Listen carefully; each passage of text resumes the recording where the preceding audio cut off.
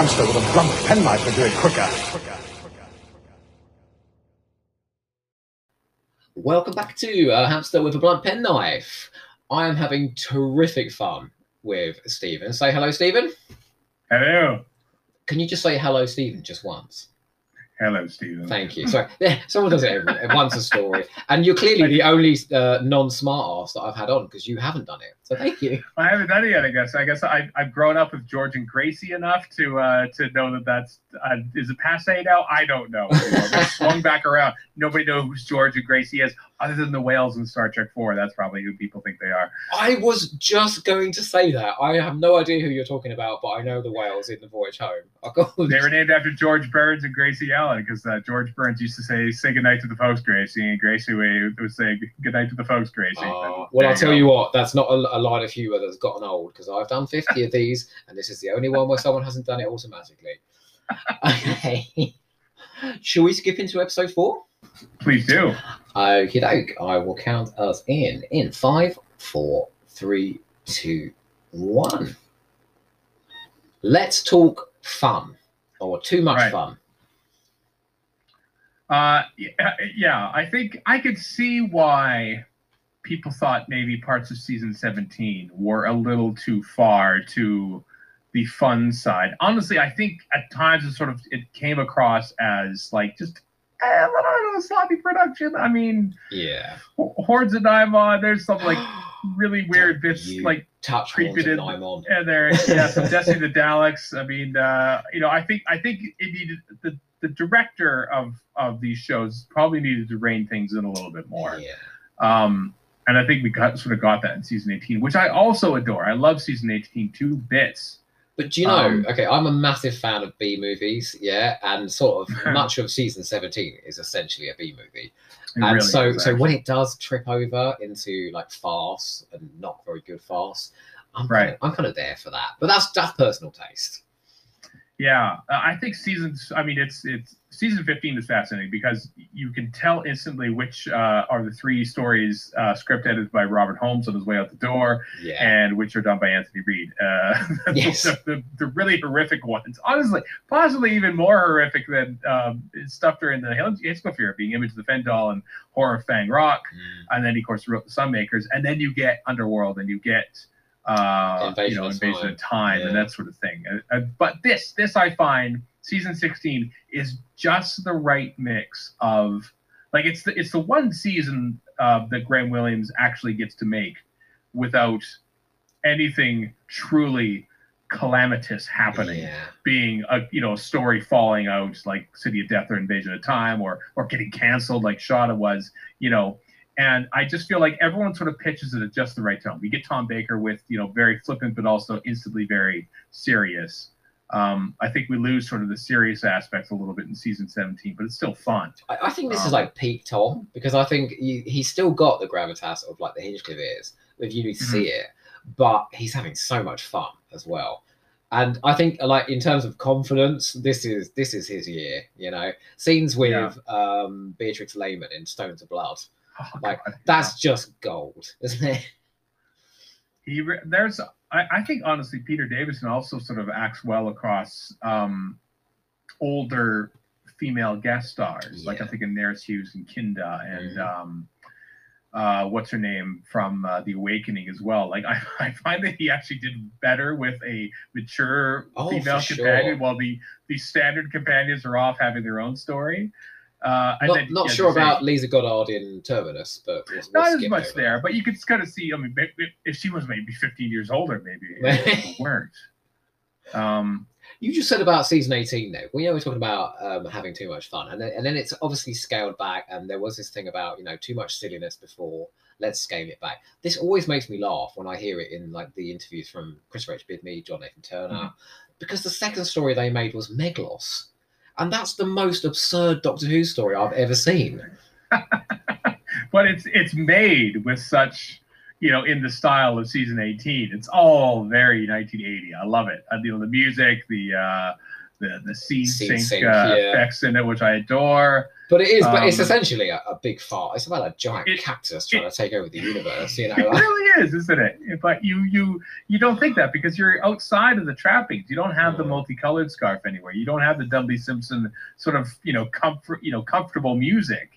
You have this weird spacey, harsh tones, rattle nature of music from Peter Howell and Patty Kingsland, and you got the sets are sort of it's a little more harsh and white, bright white and stuff. We never really had this in the era of brown. Yeah. In the JNT brown era, is- I absolutely say you can tell the tone of the story of the era, by the quality of the thugs. So you've got the thugs in Meglos, who are very laughable, but then you've got the thugs in Caves of Androzani, which are very serious and very violent. Yeah. And then you've got the thugs in Derek and the Bannermen. Let's not go there. Indicative of their script maybe. Yeah. Okay, so we're in episode 4, and as of yet, I have not seen a death-defying, universe-spanning threat emerge. No. It's what will happen to the kingdom. I mean, So essentially, the threat is the marriage, isn't it? It's very Princess Bride. This is basically Doctor Who does a Princess Bride in a way. Not necessarily the plot, but just the feel of it. Oh, she's talking. She's talking, Stephen. Finally. That's true. I mean, it's rare for an actor to actually have 3 different performances essentially in the same show. I can't think of that. I can think of it's not 3 performances, but in Trout in Enemy of the World, you've got the Doctor, the Salamander, you've got Salamander playing the Doctor and the Doctor playing Salamander. So it's almost like 4 roles there. Yeah. But Trout is so good that he can pull all of them off. It's I haven't seen a lot of this stuff, but I've heard about a lot of stuff about how there's this show. Oh yeah, Patrick Troughton is in that, and that man went from 3 years of Doctor Who, like the next week into Merry Wives of Windsor or something like that, into like a new series. Like he was never out of work if he didn't want to. He was such a prolific actor. And I can watch him in something like Box of Delights. Like he is the delight in the Box of Delights. I know of that show. I have it somewhere. My friend Simon. Don't tell me you haven't seen that. I haven't seen it though. But, it's not the Christmas classic on this side of the pond that it is over there. I would have thought that the soothing tones of Roger Lim's music would have been in there. I haven't watched it yet, but I know I will because I did sneak a quick peek, and I do quick peek, and it was it looked like it was videotape on location, which always amused me. So this might be a thing I might have to dig into. It's as lovely a production as this though, in terms of the visuals that they pull off. Right. What's the name of this actor playing the prince? That's Neville Jason. I think he died relatively in the last year or two. I think. Really? I think he's really leaning into the romantic hero, isn't he? You fiend, He's got like a Douglas Fairbanks feel to him. It's a very good performance. It's very difficult to be the hero of the piece because it's not as interesting, is it? It's not as fun. No, but it's that doesn't make it any less important, though. His role is important. He has to sort of be the straight-laced hero. This is kind of why I credit Mark Hamill in Star Wars, which of course you've only just seen. But he is in the original trilogy. I'm talking about for the most part here. He is he's the straight-laced hero. He needs to sort of be the one around which Han Solo wouldn't be as cool as Han Solo is if he didn't have Luke Skywalker to be compared to. And it's such an important role, and you could do it blandly and badly and be unmemorable, but Luke Skywalker and Mark Hamill is anything but unmemorable. I feel like Neville Jason has a little bit of charm to him as well. Because he has to be sort of the hero, but he also is, he has to be a future king. Yeah. So there's a certain regal stature to him. Well, I absolutely believe that. But if you listen to him if you see him on the documentary, that is him. He's not acting. He literally is sitting there, upright, as if he has a palace behind him, you know, in real life. Mhm. He's very charismatic.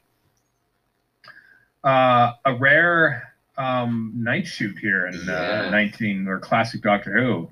They did not do night shoots very often. I want you to watch The Siege very carefully to see if they managed to convince you that there were more people than there was. And Yeah.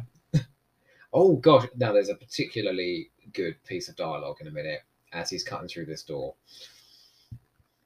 Do like the hats too.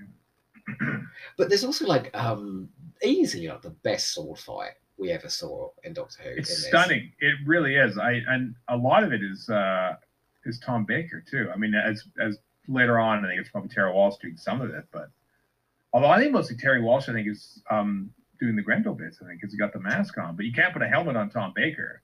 But there's none of that sort of I can see Terry Walsh, I can see John Pertwee in it, is there? Yeah. You can always tell it's Terry. I mean, as much as he tries, the body language is different. Except for really tell it. Monster Peladon, where he looks straight into the camera and says, "No, Etis, no," Yeah, that's right. They dub it on later. You could really tell it in Sontaran Experiment, but I feel like that was such a emergency thing. It had to take over for him because of Tom Baker's broken collarbone that he didn't have a chance to sort of like mimic his movements that much. You could really sort of tell it's not Tom Baker running up from being shot from behind. And it's unusual, like it's not like a grandstanding performance from the Doctor in the climax, which it normally is. It's a grandstanding fight, and that's the genre, isn't it? It is. Just the classic sword fight at the end of the classic serial here. It's where that sword fight is taking place. Is that a set or is that in the castle? Because it looks. It's massive. in the castle. Okay. I'm not sure they ever shot anything in Ealing. I think it's all in the castle. Anything you see on film is on location. As far as I know, I don't think they ever went to Ealing for any of this. So. Okay. Will you indulge me with a line reading in a minute? Please. I want to hear comes. After the blood pen knife would do it quicker. There it is. Oh, marvelous. I can't even tell you why I was like, yeah, that's a great title for a podcast. Yeah. Because honestly, for a long time, I was like, oh no. It seems to have stuck though. I'm seeing like hamster emojis everywhere. Like, Oh, nice. I do like that the kid eyes sort of like says, "You told me to be quiet." Yeah. He's cheeky, K9, isn't he? He's got a sardonic sense of humor. I think he enjoys winding the Doctor up. I think so too. I like his little bits of like, we'll give him a day off school. Blow it from Invasion of Time. Oh, One of my favorite out of character K9 lines. Blow it. I love the bit where he's pretending to be evil in the Armageddon Factor. Yeah. And he's completely panto, isn't he? Like, he's loving it. I mean, look at this stuff. Catacombs. This stuff looks terrific. What a joyous wedding march down these dark catacombs. Are you married? I'm assuming it was a lot more joyous than that. Well, it took place at a Doctor Who convention in a brightly lit downstairs room at the LAX Marriott. Are you for real? That's amazing. Yeah, we did. I mean, we mostly got married just so it would be an easier way for Erica to move here. We're not we don't stand on tradition here, and we just thought let's just do it at the Doctor Who convention because most of our friends will be there anyway. So I was allowed one Doctor Who thing. So my ex-husband. So we had a photo booth. So I snuck in a Cyberman and a Dalek helmet, and every photo people are wearing them. He was livid. It was amazing. Oh. Come on, Tom. Nice. It's time nice for your bit of comedy coming up here. Yeah. I love the fact that during the wedding vows he's just leaning against the wall. He's like, no, she won't. Like that's his entrance. But I don't know. I just don't know if Doctor Who's ever looked quite so gorgeous. It's sumptuous, isn't it? The gown that Stella's got on there. Or the lighting there as well. Yeah. Like, it really does belie that argument I was talking about earlier about there being no money. Yeah. I mean, obviously not lit by candlelight, but it's moody though, isn't it? Like there is a floodlit look to the 80s. There really is. Yeah, I don't know why people were so worried about, we can't see anything. Well, listen, TV technology in 1978 was probably a lot less than it was in 1983. Yeah. But everything, God, the 80s was just bright. I mean, you look at anything from the 1980s, it's just bright. All the game just what it was. shows, the news, you know. You got to wear sunglasses to watch most of it. I know. I love there's some lovely Michael Macy's doing lots of reaction shots to like is this gonna work? Are we gonna pull this off between like the guard captain, Reinhardt, Romana, the Archimandrite? Because the Archimandrite knows, right? He knows this is a sham. But he's going through with it because that's his duty, you know. He's probably done a few sham marriages over the years for the sake of for king and country. I love the fact as well, that scene in the cell earlier where Grendel literally spells out his plan. Yes, and you're going to get married, and then you're going to suffer an unfortunate end, and then I will marry your bride. Yeah. He's terrific. But you're going to be up here, penned up here anyway, so I can tell you with impunity and not have to worry about you stopping my plan. Because let's face it, anyone wants to tell their people their plan when they think they're clever. I totally get why these supervillains in movies and TV shows outline them. Well, because they don't think at any point that anyone is going to stop them. Mm-hmm. Their hubris is enormous. Yeah. That literally summed up the Doctor there. He was like, you seem to have a habit of getting in my way. He's like, yes, I do. That's the Doctor in a nutshell, isn't it? He's the best swordsman in Tar. Reminds me of one of my favorite lines from The King's Demons. He is said to be the best swordsman in France. Well, thankfully, we are in England. Yeah. The Doctor before fighting the Master. I'm a bit worried about getting around to King's Demons. I'm a bit difficulty with that one. Oh, see, I love this because you know that you think that it's just Tom Baker being silly. No, it's the Doctor being silly to try and take Grendel off his guard. I think it might be the one time when I've seen a villain slap the Doctor on the arse as well. Yeah. Although I think the Rani kicked the Master in the nuts at one point. He did, yeah, at the Mark of the Rani. Oh, he's just at the top of his game, right? He's loving it. Yeah. Like, he must have got this script. I bet he didn't call this one wicked shit. Sorry. No. And there's a certain, there's a generation of actors because of, Shakespeare plays and other classical material that basically you had to sort of become mildly adept at sword fighting because that's what, it called for. I love that. He goes, Yeah, I'm a bit bored by all this, he said. Yeah, I love that. I love it sort of, and then immediately back down to serious again. What about the story about Lawrence Payne? He lost the sight in one eye, didn't he, due to a sword fight? He did, yeah. In between the gunfighters and Ledger Hive, but... Is that why he's wearing those glasses in The Two Doctors, those sunglasses? I don't know if he's wearing it, no, because you can... maybe you can't tell in Ledger Hive that he has a false eye, but... I think he's wearing glasses in Two Doctors because it's 1985. He's got these outlandish things on. Everybody's wearing outlandish things in 1985. Yeah. Perry's trussed up like she's about to go in the oven, isn't she? Well, literally in that one. That is a remarkably aggressive sword fighting style. Well, you wait till they go out into the castle. It's vicious. He's just thrashing about with these foils. Yeah. Okay, can I just admire for a second a POV shot of a sword in front of the camera going to what? That's very creative. It is creative, and it's something that we're shooting multicam here, so like he's shooting a kind of like as best he can in a TV studio because this is something, as we'll see, it's shot mostly on location at the tail end of it. But the problem with shooting sword fights in studio with multicam on one take is that you've got to try to find the time to sort of get all these alternate angles in, like that one shot that we saw. It takes some of the more adept directors, doesn't it? I remember like with Peter Grimway in Earthshock, where there was, I can't remember, it was like 100 and something setups in one episode. There's so many shots. To be done in a couple of hours, and like, that's madness. No wonder nobody liked him. Like, no, you needed that sort of like brutish efficiency to get everything in the can. You know, that they didn't get extra shooting days on that thing. They shot them. It was like 6-7 days in the studio. Oh, here we go, Stephen. There it is. Are they convincing you that they're an army? Look at that. Well, this is the great thing, is that the stakes are so low that his army amounts to 6 guards. You know, he's got 6 guards to his name. Do you know, I never noticed that though. Like, that's the sort of thing that gets pointed out, that it's an army of 6, and I'm like, I never noticed when I was watching. No.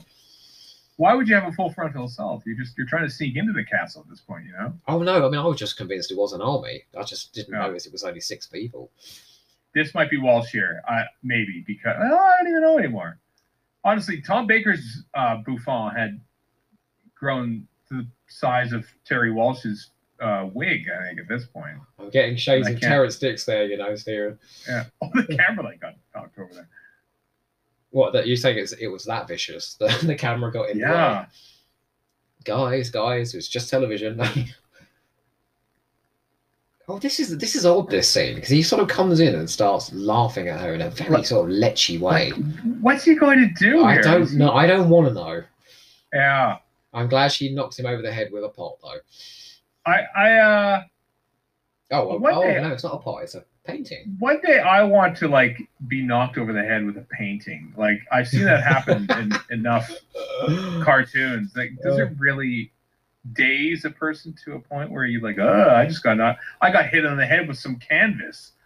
Well, Doctor Who fans, they have previous, don't they? Zoe in the War Games, doesn't she knock the guy in the prison over the head? With a vase, yeah. Or Joe does it with a vase in Day of the Daleks. Vase. Yeah. Well, there's a lot of that going on. We're advocating violence here to children. See, listen, we can't listen because we've got the sound down. Yeah. But Tom Baker's like really serious here. Listen. Yeah, I love the way he said that. Great. Yeah. Stephen, that was so good. It's like he's here. It's like I've watched this a few times and wanted to mimic it. Okay. Now, come on. I want you to do another line reading for me. How? I can't possibly go on. That. How? Next time, I shall not be so lenient. That's Terry Walsh doing the dive. And the fact that he gets the musical sting as well. Yeah. There has never been a better exit for a villain in Doctor Who. And they've tried some good ones, but they've tried, but because they know that this exists, and they're sort of mimicking. They're doing their own spin on it, you know. Oh, we get a fun little coda in a minute where it's like, oh, what about the key to time? Oh yeah, that thing. Yeah, that's right. I can't tell I can't remember where that came from. Like, was it an intention from the beginning? Let's not focus on it too much, or did they basically have a story from David Fisher to go? I get dealt with. I don't want to deal with this. Well, it's sort of woven into Stones of Blood, but not really, is it? It's a plot point, but at the end we see what the source of her power is essentially, and it's that kind of like at the Power of Kroll too, but.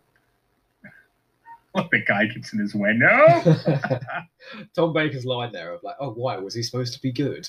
That's great. He's just, I'm sorry, he's like the essence of cool in this. Yeah. They're fairly confident that Kirsten there is going to be knocked out. He's fallen over. Yeah. It's a good acting on his part. But you know, that's pretty effortless split screen as well. Yeah. I'm always impressed by split screen of the day. Oh, do you know what? I for a moment there, I thought Strella was Romana, Romana was Strella. Until Romana smiled, I was a bit confused. Look, and there's another rare thing, a kiss. I know, I was going to say that. As like, this is what I kind of like about Doctor Who, that there's no hanky-panky. But, you know, in watching... original series Star Trek, obviously there's a lot more romance in those days, but of course, you know, gender relations have moved on, I think, perhaps since 1967. And did you watch those in order? Did you watch the original series in order? I watched the very first episode. You know, when Shatner tells that guy, you know, there's no right way to hit a woman, I go, oh wow, Well, quite early on, there's the one where he's split into two by the transporter, and he goes to Yeoman Rand's quarters.